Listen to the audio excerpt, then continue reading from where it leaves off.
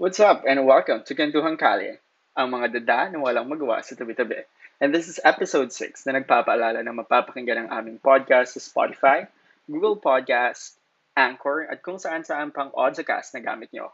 Pwede mong i-play kahit saan, sa kanto, sa tindahan, sa traffic, or kahit sa commute pa. Sasamahan ka namin sa mga kwentong minsan may kabulhan, madalas wala. Please don't forget to click the follow button and tell your friends about these podcasts. So here we go. This is Labor Day, Part 2.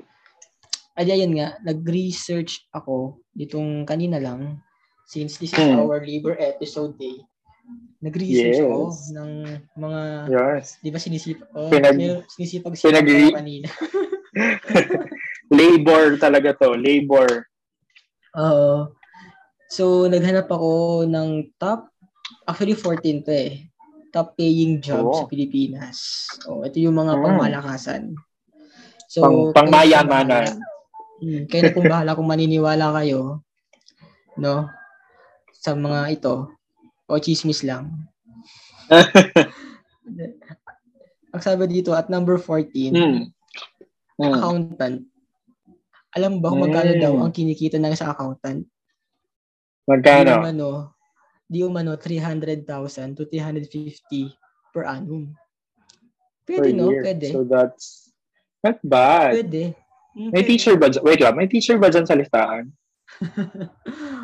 Siyempre wala. Diba? Parang hello. Tara, sige. Ay, meron. Wait lang, mamaya. So, number 13 is developers daw and programmers. So, kano kita nila? Totoo. Di umano. Magkano nga? Di umano, 500,000 per year. Wow. Feeling ko kasi per contract rin siguro sila. Depende if you have contract. Kung big yung kung big shot yung kliyente mo. If you're working for Google, most probably that would be higher pa. At number 12 naman is computer system analyst. Oh, wow. Kasi ganitong trabaho. Mga IT? Ito ba yung mga IT? I'm not really sure. Feeling ko. Feeling ko it's more of, feeling ko sa engineering grounds yan. Ayun, 500,000 daw yung mga sweldo nila. Sana all. At number 11, ito sikat to. Next. Sikat yun to. Ano yung mga friends ko, may mga kaibigan akong ito na yung trabaho ngayon. Ano yan? Mo? Financial advisor? Tama. Ay, galing ko. Oh my God. Magkano ang 500,000 per year? Yeah, Siguro, that's bad. Depende to sa ano. Siyempre, if you have clients. Kung marami kang kliyente, siguro if you have clients. Yeah, feeling ko nga. Ito. At number 10. Number 10. Ito, chismis talaga to. Civil engineer. Ayay. Yan naman pala, top 10. Hindi na mayaman. Magkano ang sahod? 500,000 di umano. Chismis to. 42K per month. Yan ang tunay na burgis. Ito po isang malaking chismis. Siguro yung mga nakapag-masters, nakapag-doctoral. Ito na yung mga sahod nila. Yung mga senior na. Mga senior na. Kasi marami na experience yung mga yun. So, yeah. Saka feeling ko ito yung mga nagko-kontrata na. Yung they have their own firm already. Pero kung hanggang ngayon isa pa rin empleyado, ay, chismis man. Di totoo. Ito number 9. Marketing director. Familiar ka? Bagay. I think ito yung parang kasi nanonood ako ng series na Schitt's Creek, if you're ever watching that. Tapos parang one of the characters there ay parang yan, marketing director. Ano to? Sila ang head ng marketing team. The one for publications, everything that happens in the media, social media networks, marketing team basically. Ang laki 725,000. 725. Totoo. Hindi. Sila yung nag-iisip ng plano kung paano sila magpapapogi sa public. Yun. And that's a hard job. Yung trabaho nila. Sa bagay. 63K? Not bad. Ito number 8. Piloto. Tingin ko totoo. Yan. Piloto. Yan, true. May friend akong piloto. True yan. 850,000 per year. Laki True yan. Kasi totoo, before ka naman graduate ng piloto, Diyos ko, bawi-bawi ka rin talaga. Kaso nga lang yung buhay mo palaging yung isa mong paa palaging nasa kabila, nasa hukay. Yeah. So, actually, yung 100K doon, yung 50K sa 70K nilang sahod per month ay hazard pay. Charot. Oh, talaga?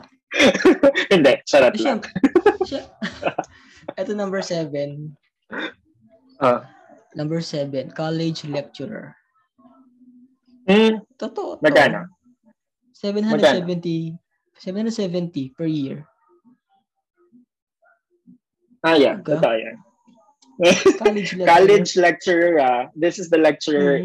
This is in university level instructors. Yeah. I know some professors getting higher than that actually. Yeah, mga instructor. Iba pa yung paras lang ba? Hindi kasi parang no. Parang pataas kasi sila, 'di ba? Parang may range yan. Ang entry level mo ay instructor 1. Siguro that's your entry level in college. Siguro depende rin sa institution 'yun. Yeah, I'm talking about my university and college. I know some professors getting paid higher than that. Tsaka masteral. Pero ito yung ito na yung hindi ka makakapasok ng college lecturer kung wala kang masters. Ayun nga lang. Or published paper. Yeah, credentials din talaga yung labanan actually. Ito, number 6. Bank manager. True. Diba? Totoo kaya ito? Magkano yan? Kilala ka? 971,000. Magkano? 971,000 per annum. 171K per annum. Laki. 80K. Number 5. Hulaan mo. Ito yung mga tagapagtanggol. Oh my God, sundalo? Police? Hindi. Tagapagtanggol sa korte. Oh, attorneys. Lawyer. Justices? Lawyer? Lawyer. Yung mga competent lawyer daw is ang kinikita. Mga big time lawyer?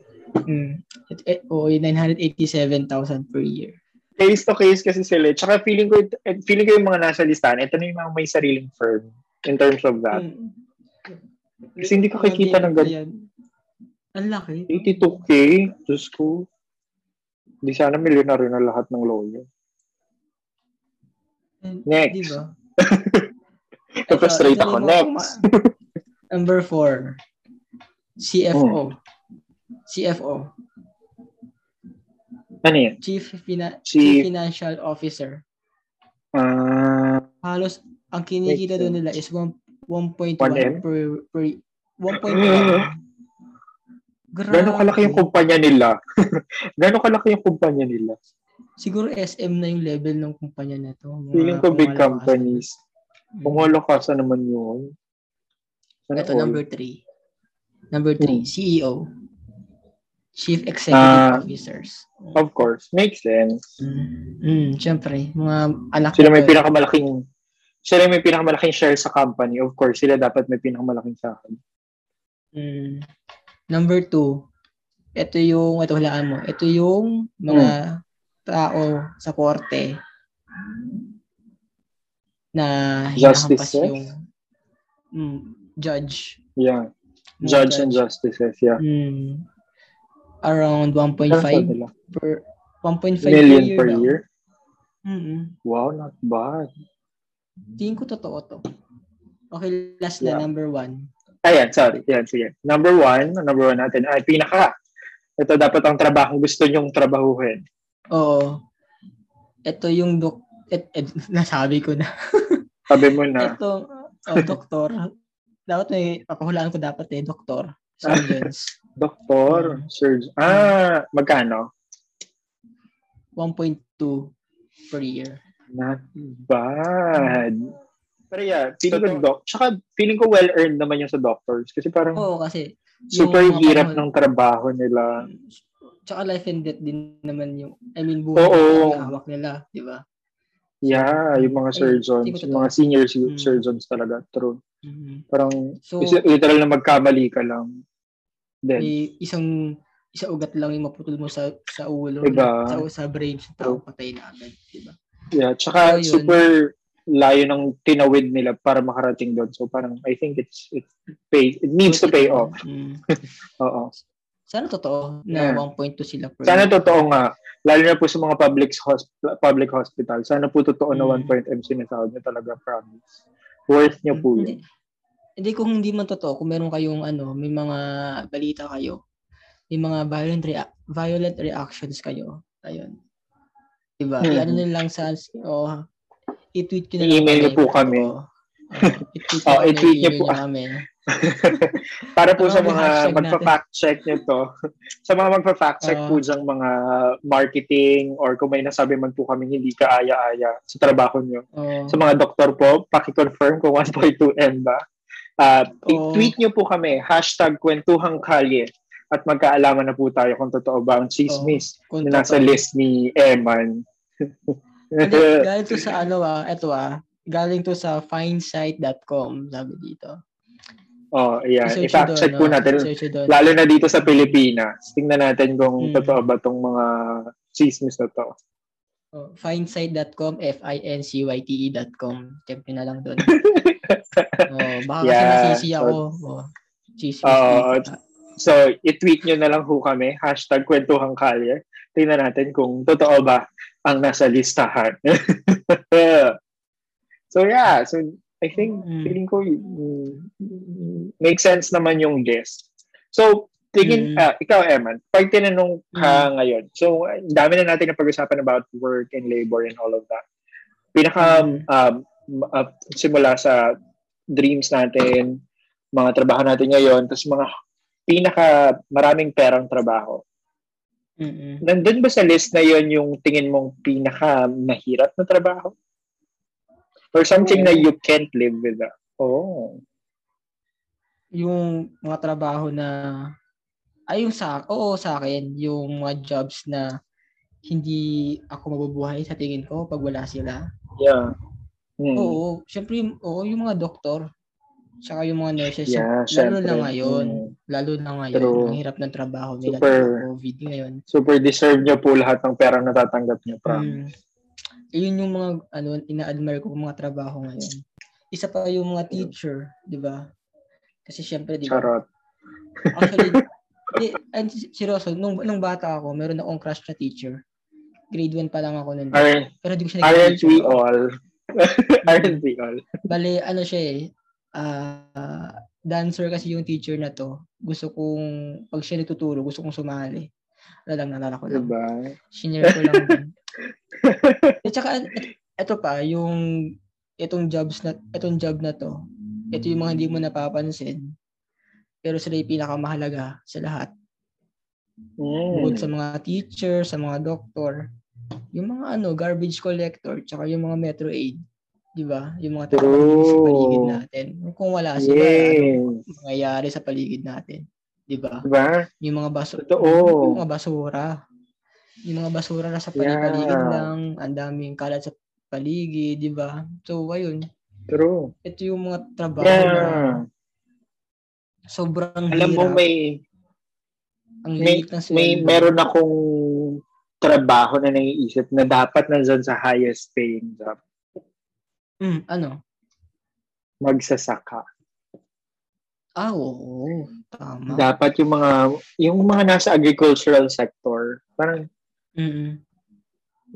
they are taken for granted, importing products na kaya i-produce dito sa Pilipinas. Parang, di ba we're agricultural country in the first place? Tapos, how ironic it is na nag-i-import tayo ng bigas as an agricultural country. Parang, pero feeling ko sila yung mga dyan. And one of the most noble things, ito talaga, hindi lang siya underpaid. Not paid at all. Yung pagiging nanay or pagiging parent in general.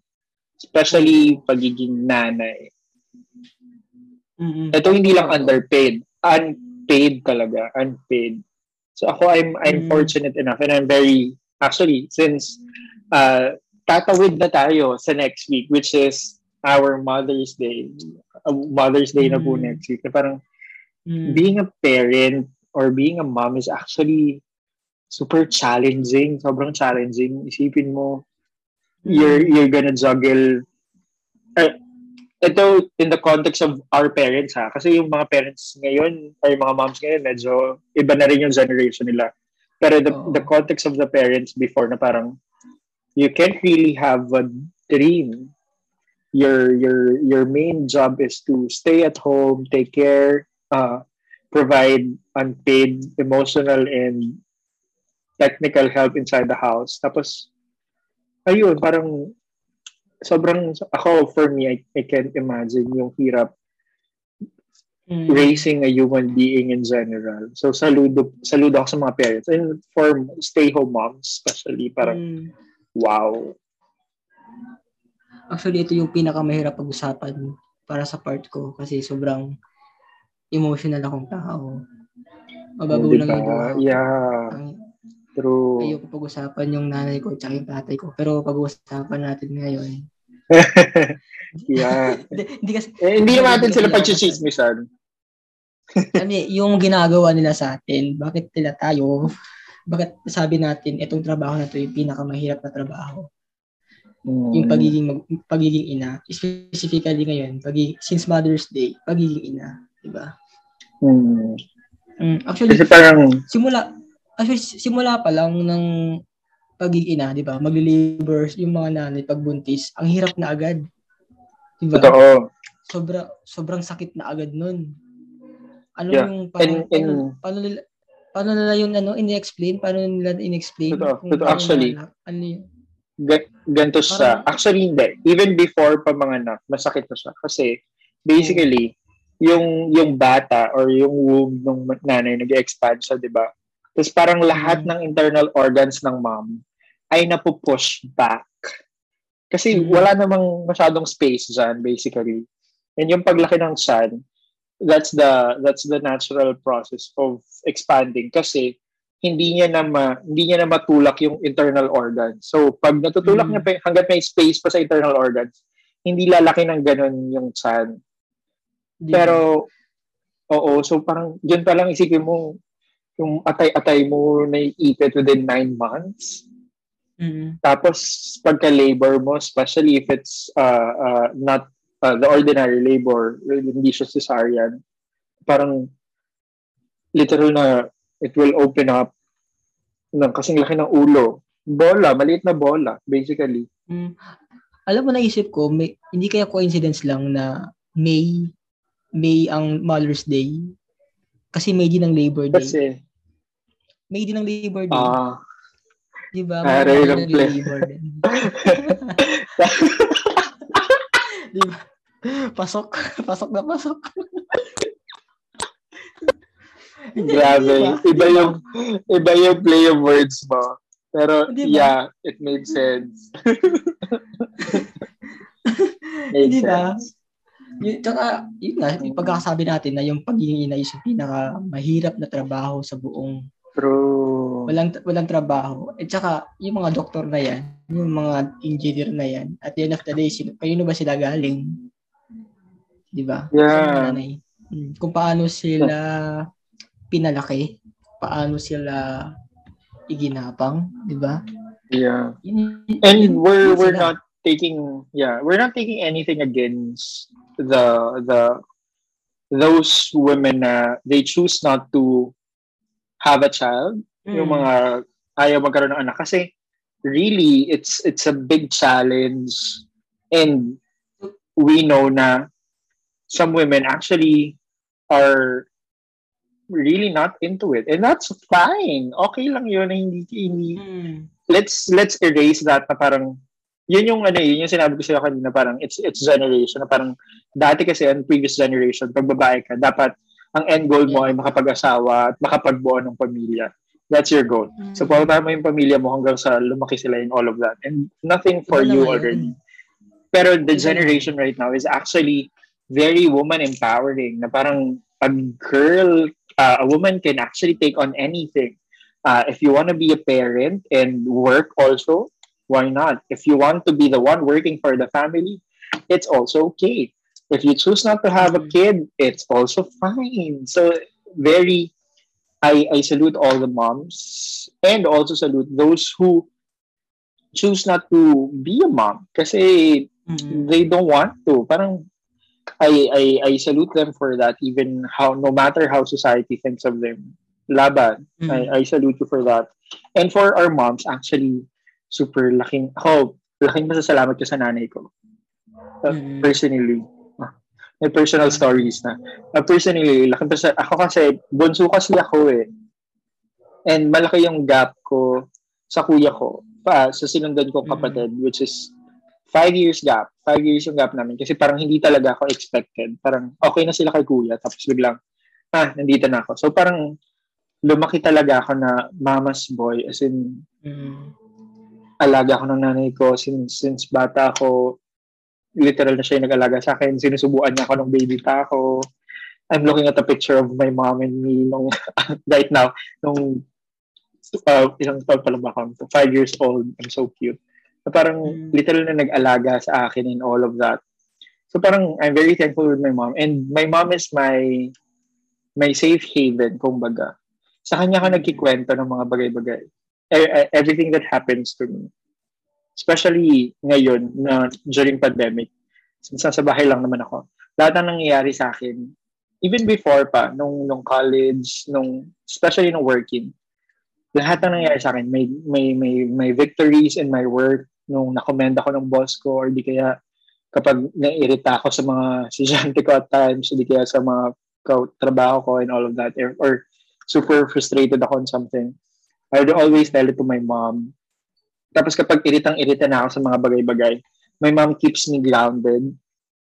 Na parang she provides perspective na hindi ko nakikita kasi clog yung judgment ko sa emotions ko. So pag kinakausap ko yung nanay ko, kumakalma ako literal kasi parang, bakit hindi mo, kasi very understanding yung mom ko.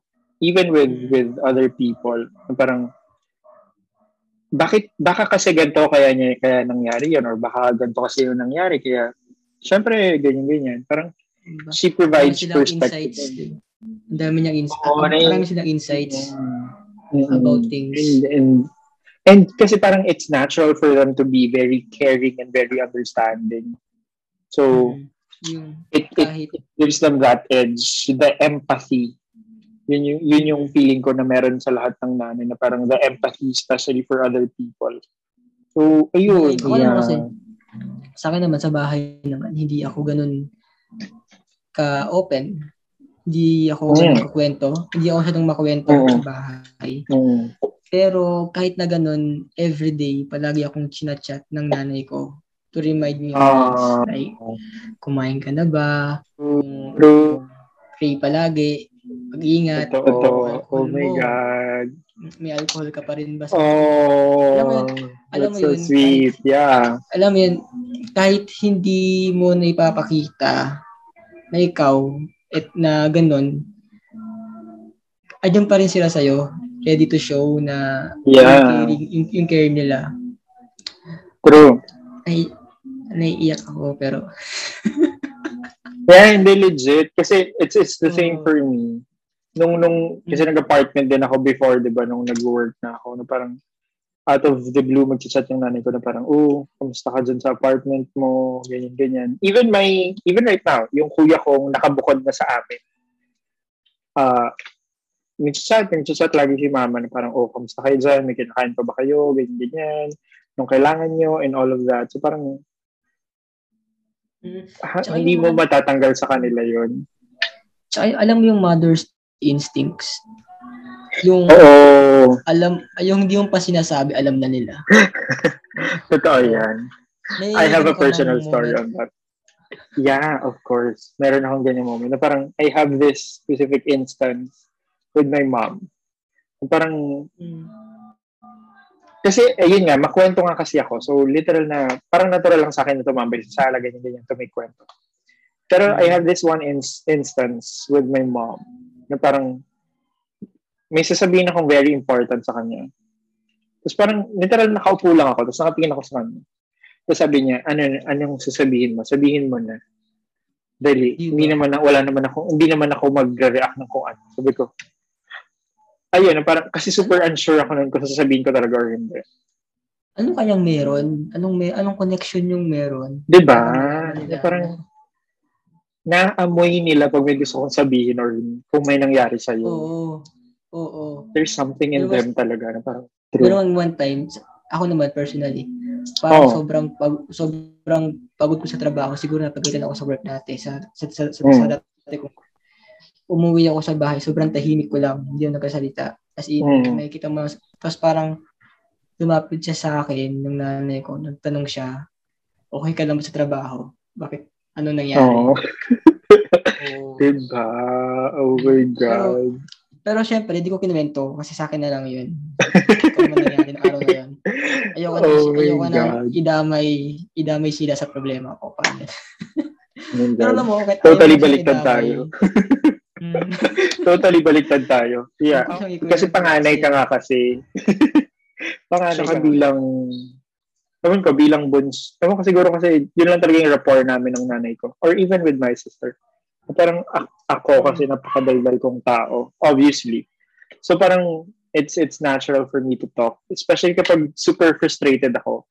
Kasi pag super frustrated ako yung taong hindi mapakali hanggat hindi ko siya nakikwento.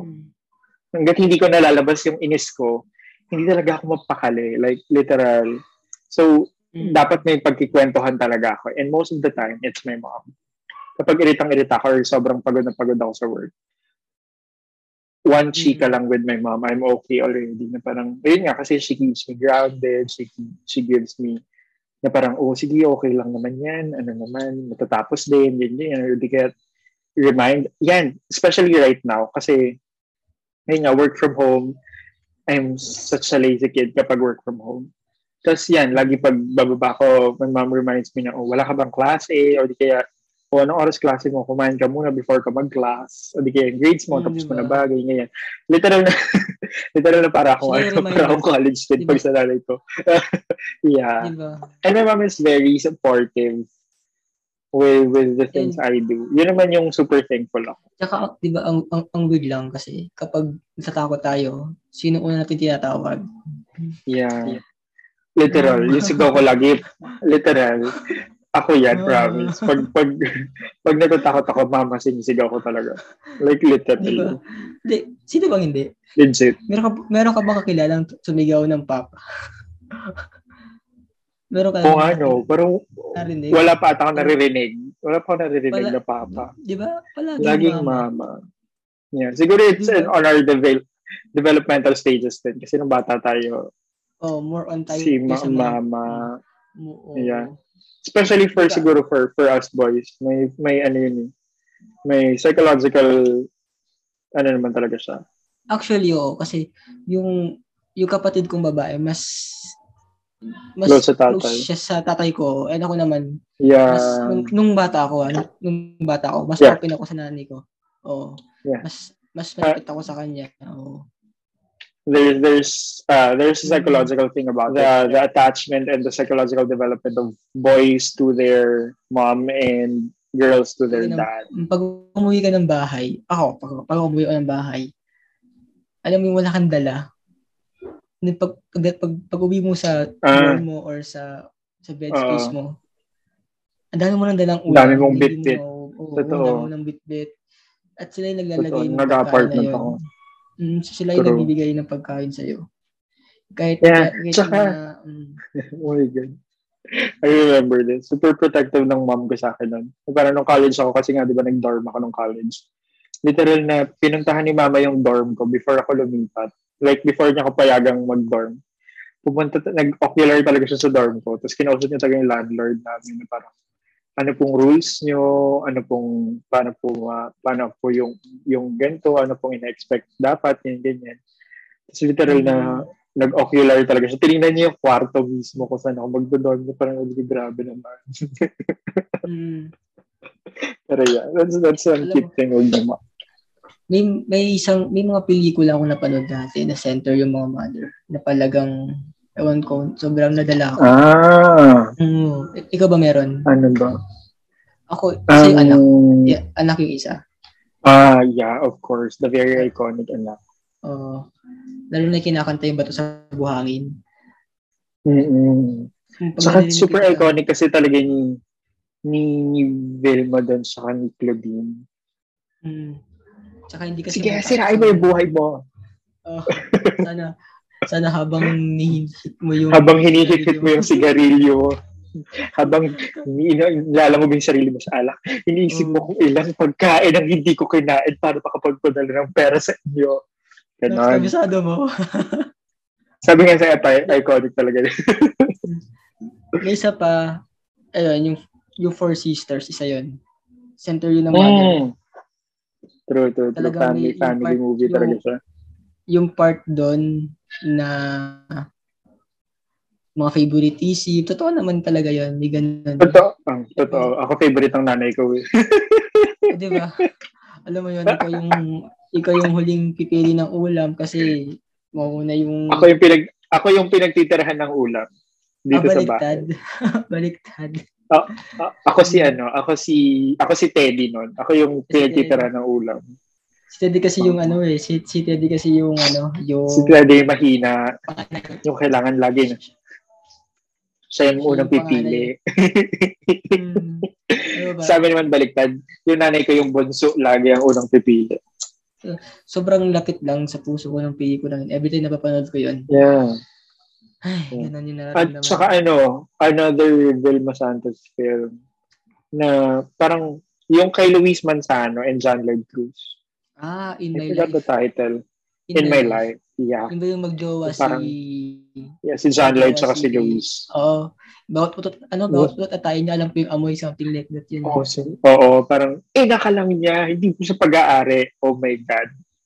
Like, hindi mo masisisi si Vilma kasi nanay siya. That's how nanay would react. And then you can't blame John Lloyd naman also kasi tama din naman siya. Parang, As in, literal na parang, yun yung magandang arguments. Ibig sabihin, maganda yung pagkakasulat ng movie kasi parang both arguments are reasonable. So, walang technically mali sa kanila. Pero how will you reconcile that? Recently, meron akong napanood na, actually ito naman sa TV naman to, para sa teleserye. Ang title niya is Love of My Life, if familiar ka.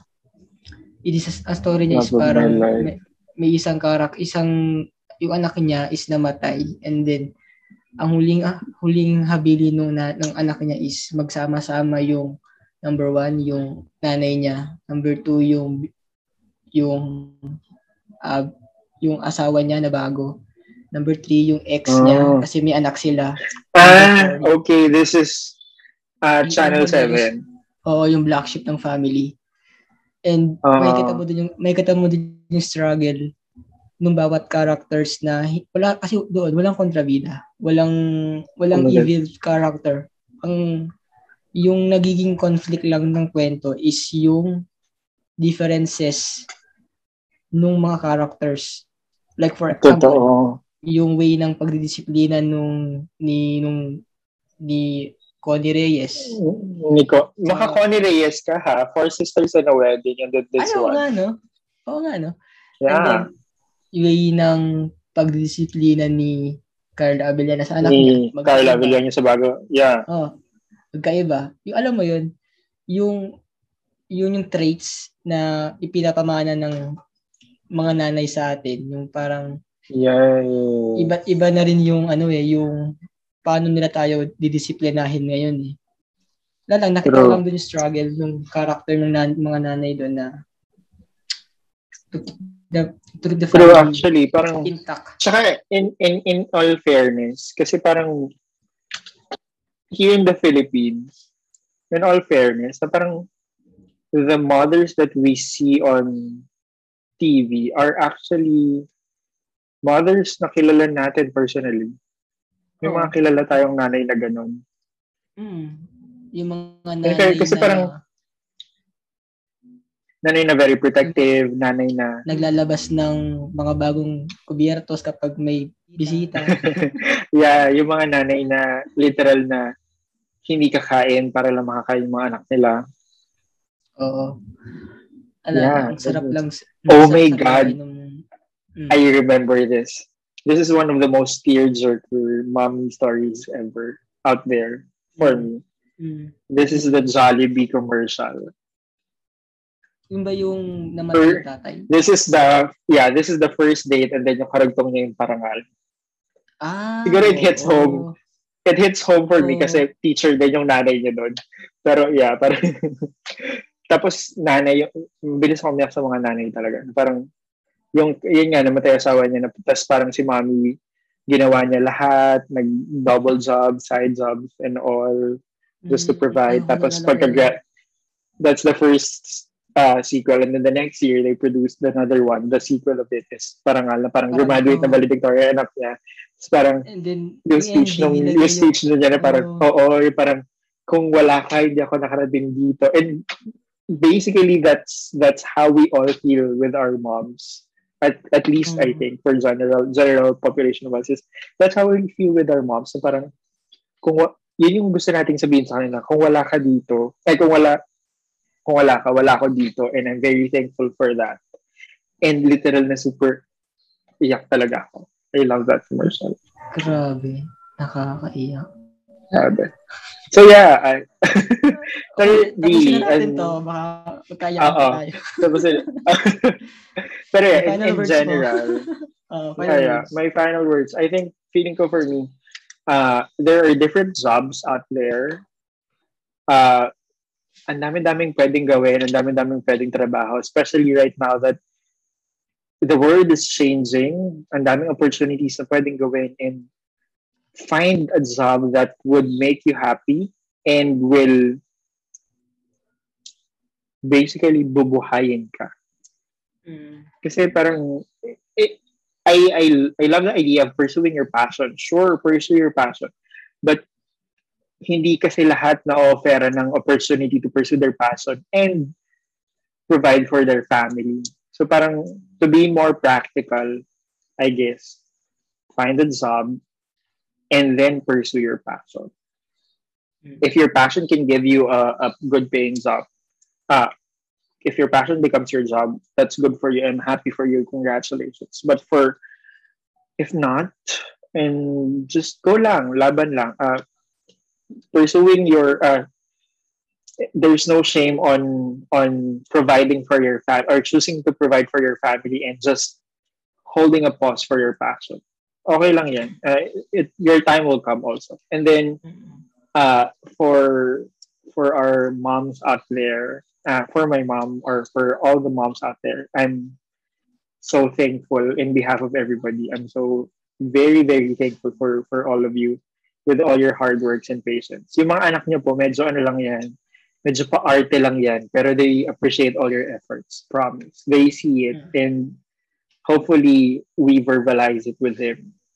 Para sa mga listeners natin, i-tweet nyo kami kung anong mga kwentong nanay nyo at #kwentuhang kalye. So yeah, that's for me. Ikaw naman, anything to say to our listeners?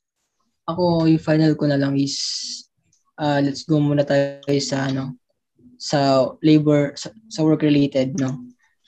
Palagi kong naiisip every time na napapagsabihan ako sa work or napapagalitan. Palagi kong naiisip yung unang sinabi sa akin ng project manager ko tsaka nung OIC ko dati na maging masaya ka kapag pinapagalitan ka ng boss mo. Kasi magulat ka na lang kapag one day, kapag nagkamali ka, hindi ka na niya pinansin, wala na siya pakialam sa'yo. Kasi ibig sabihin, kapag habang pinapagalitan ka pa, ibig sabihin, may nakikita pa sila sa'yo para mag-improve. Para kumbaga gusto ko pa nilang turuan, gusto ko pa nilang palakasin yung kahinaan mo. So, sa tingin ko dapat, kapag napapagalitan kayo ng mga boss nyo or ng mga superior nyo, take it as a compliment na at least meron pa silang pakialam sa akin. para magstay sa job na to. They want me to to nourish pa. Gusto nilang ipakita sa akin yung pagkakamali ko. So sa mga diyan, sa mga tao diyan na or mga empleyado, fresh grad man o hindi, na sa tingin na inyo nahihirapan kayo sa trabaho nyo and palagi kayo napapagalitan, palagi nyo lang isipin yun na kaya kayo pinapagalitan kasi they want you to learn, and matakot ka na lang one day kapag hindi ka na pinansin. Nagkamali ka. Wala silang pake sa'yo. Wala na silang nakikitang future sa'yo. Ibig sabihin, doon ka na matakot. Diba? And huwag kayo susuko. Sa trabaho. Parte yan ng buhay. Parte yan yung stress ay part ng buhay. Kasi ang pangit naman ng mundo na puro kaligayahan lang. Ang boring naman ng ganun. Diba? Kumbaga, di ba nga sa mga palabas sa TV or sa pelikula, palaging may villain to make the story more colorful, di ba? Saka you won't appreciate the happy days if you don't have the bad ones. At saka naman sa mga mother naman, iwan ko na lang tong isang quote na nakita ko sa internet. Ang sabi sa quote, "To the world, you are a mother. To your family, you are the world." So, diba? Ang ganda lang nung quote na yon kasi kung sa ibang tao, isa ka lang nanay, sa amin, ikaw na yung mundo namin. Diba? Sa iyo umikot ang lahat. Ikaw nga yung ilaw ng tahanan, Ikaw yung nagbibigay ng ilaw sa madilim naming gabi. Diba? Tsaka pag umuwi yung mga anak nyo, sino ba unang hinahanap? Di ba yung mga nanay? Di ba? Asa si nanay? Di ba? Yun ang una-una nating hinahanap. Di ba? Pagbaba ko pa lang ng hagdan, mama. Kasi, di ba? Di ba? Di ba? So, be proud na isa kayong nanay. And we are also proud of you. Kasi, napalaki nyo kami ng ganito. And, alam namin na kasi ako hindi naman ako masyadong expressive sa pamilya. Hindi ko masyadong nagkukwento-kwento. Pero alam naman nila yun kung gaano sila kahalaga sa akin. And, ayun. With that, tapusin na natin. Happy Mother's Day. True. Happy Mother's Day. So kung naabot mo itong part ito ng podcast, ibig sabihin, nag-enjoy ka at tinapos mo. Kaya kung may suggestion ka or any violent reactions or kung anong trip mong kwento ang pagkwentuhan namin next time. Or if you're a sponsor, please email us at kwentuhangkali@gmail.com. Pwede rin kayong mag-suggest ng topics. At if you want to talk to us or if you have anything you want to share, kwentuhang about nanay stories nyo or di kaya kwento nyo about work or this Labor Day, please use the hashtag kwentuhangkali in all your social media platforms and magkwentuhan tayo para yung kwento namin yan on air next episode. So with that is all for this episode. Goodbye, everybody. Bye. Alam.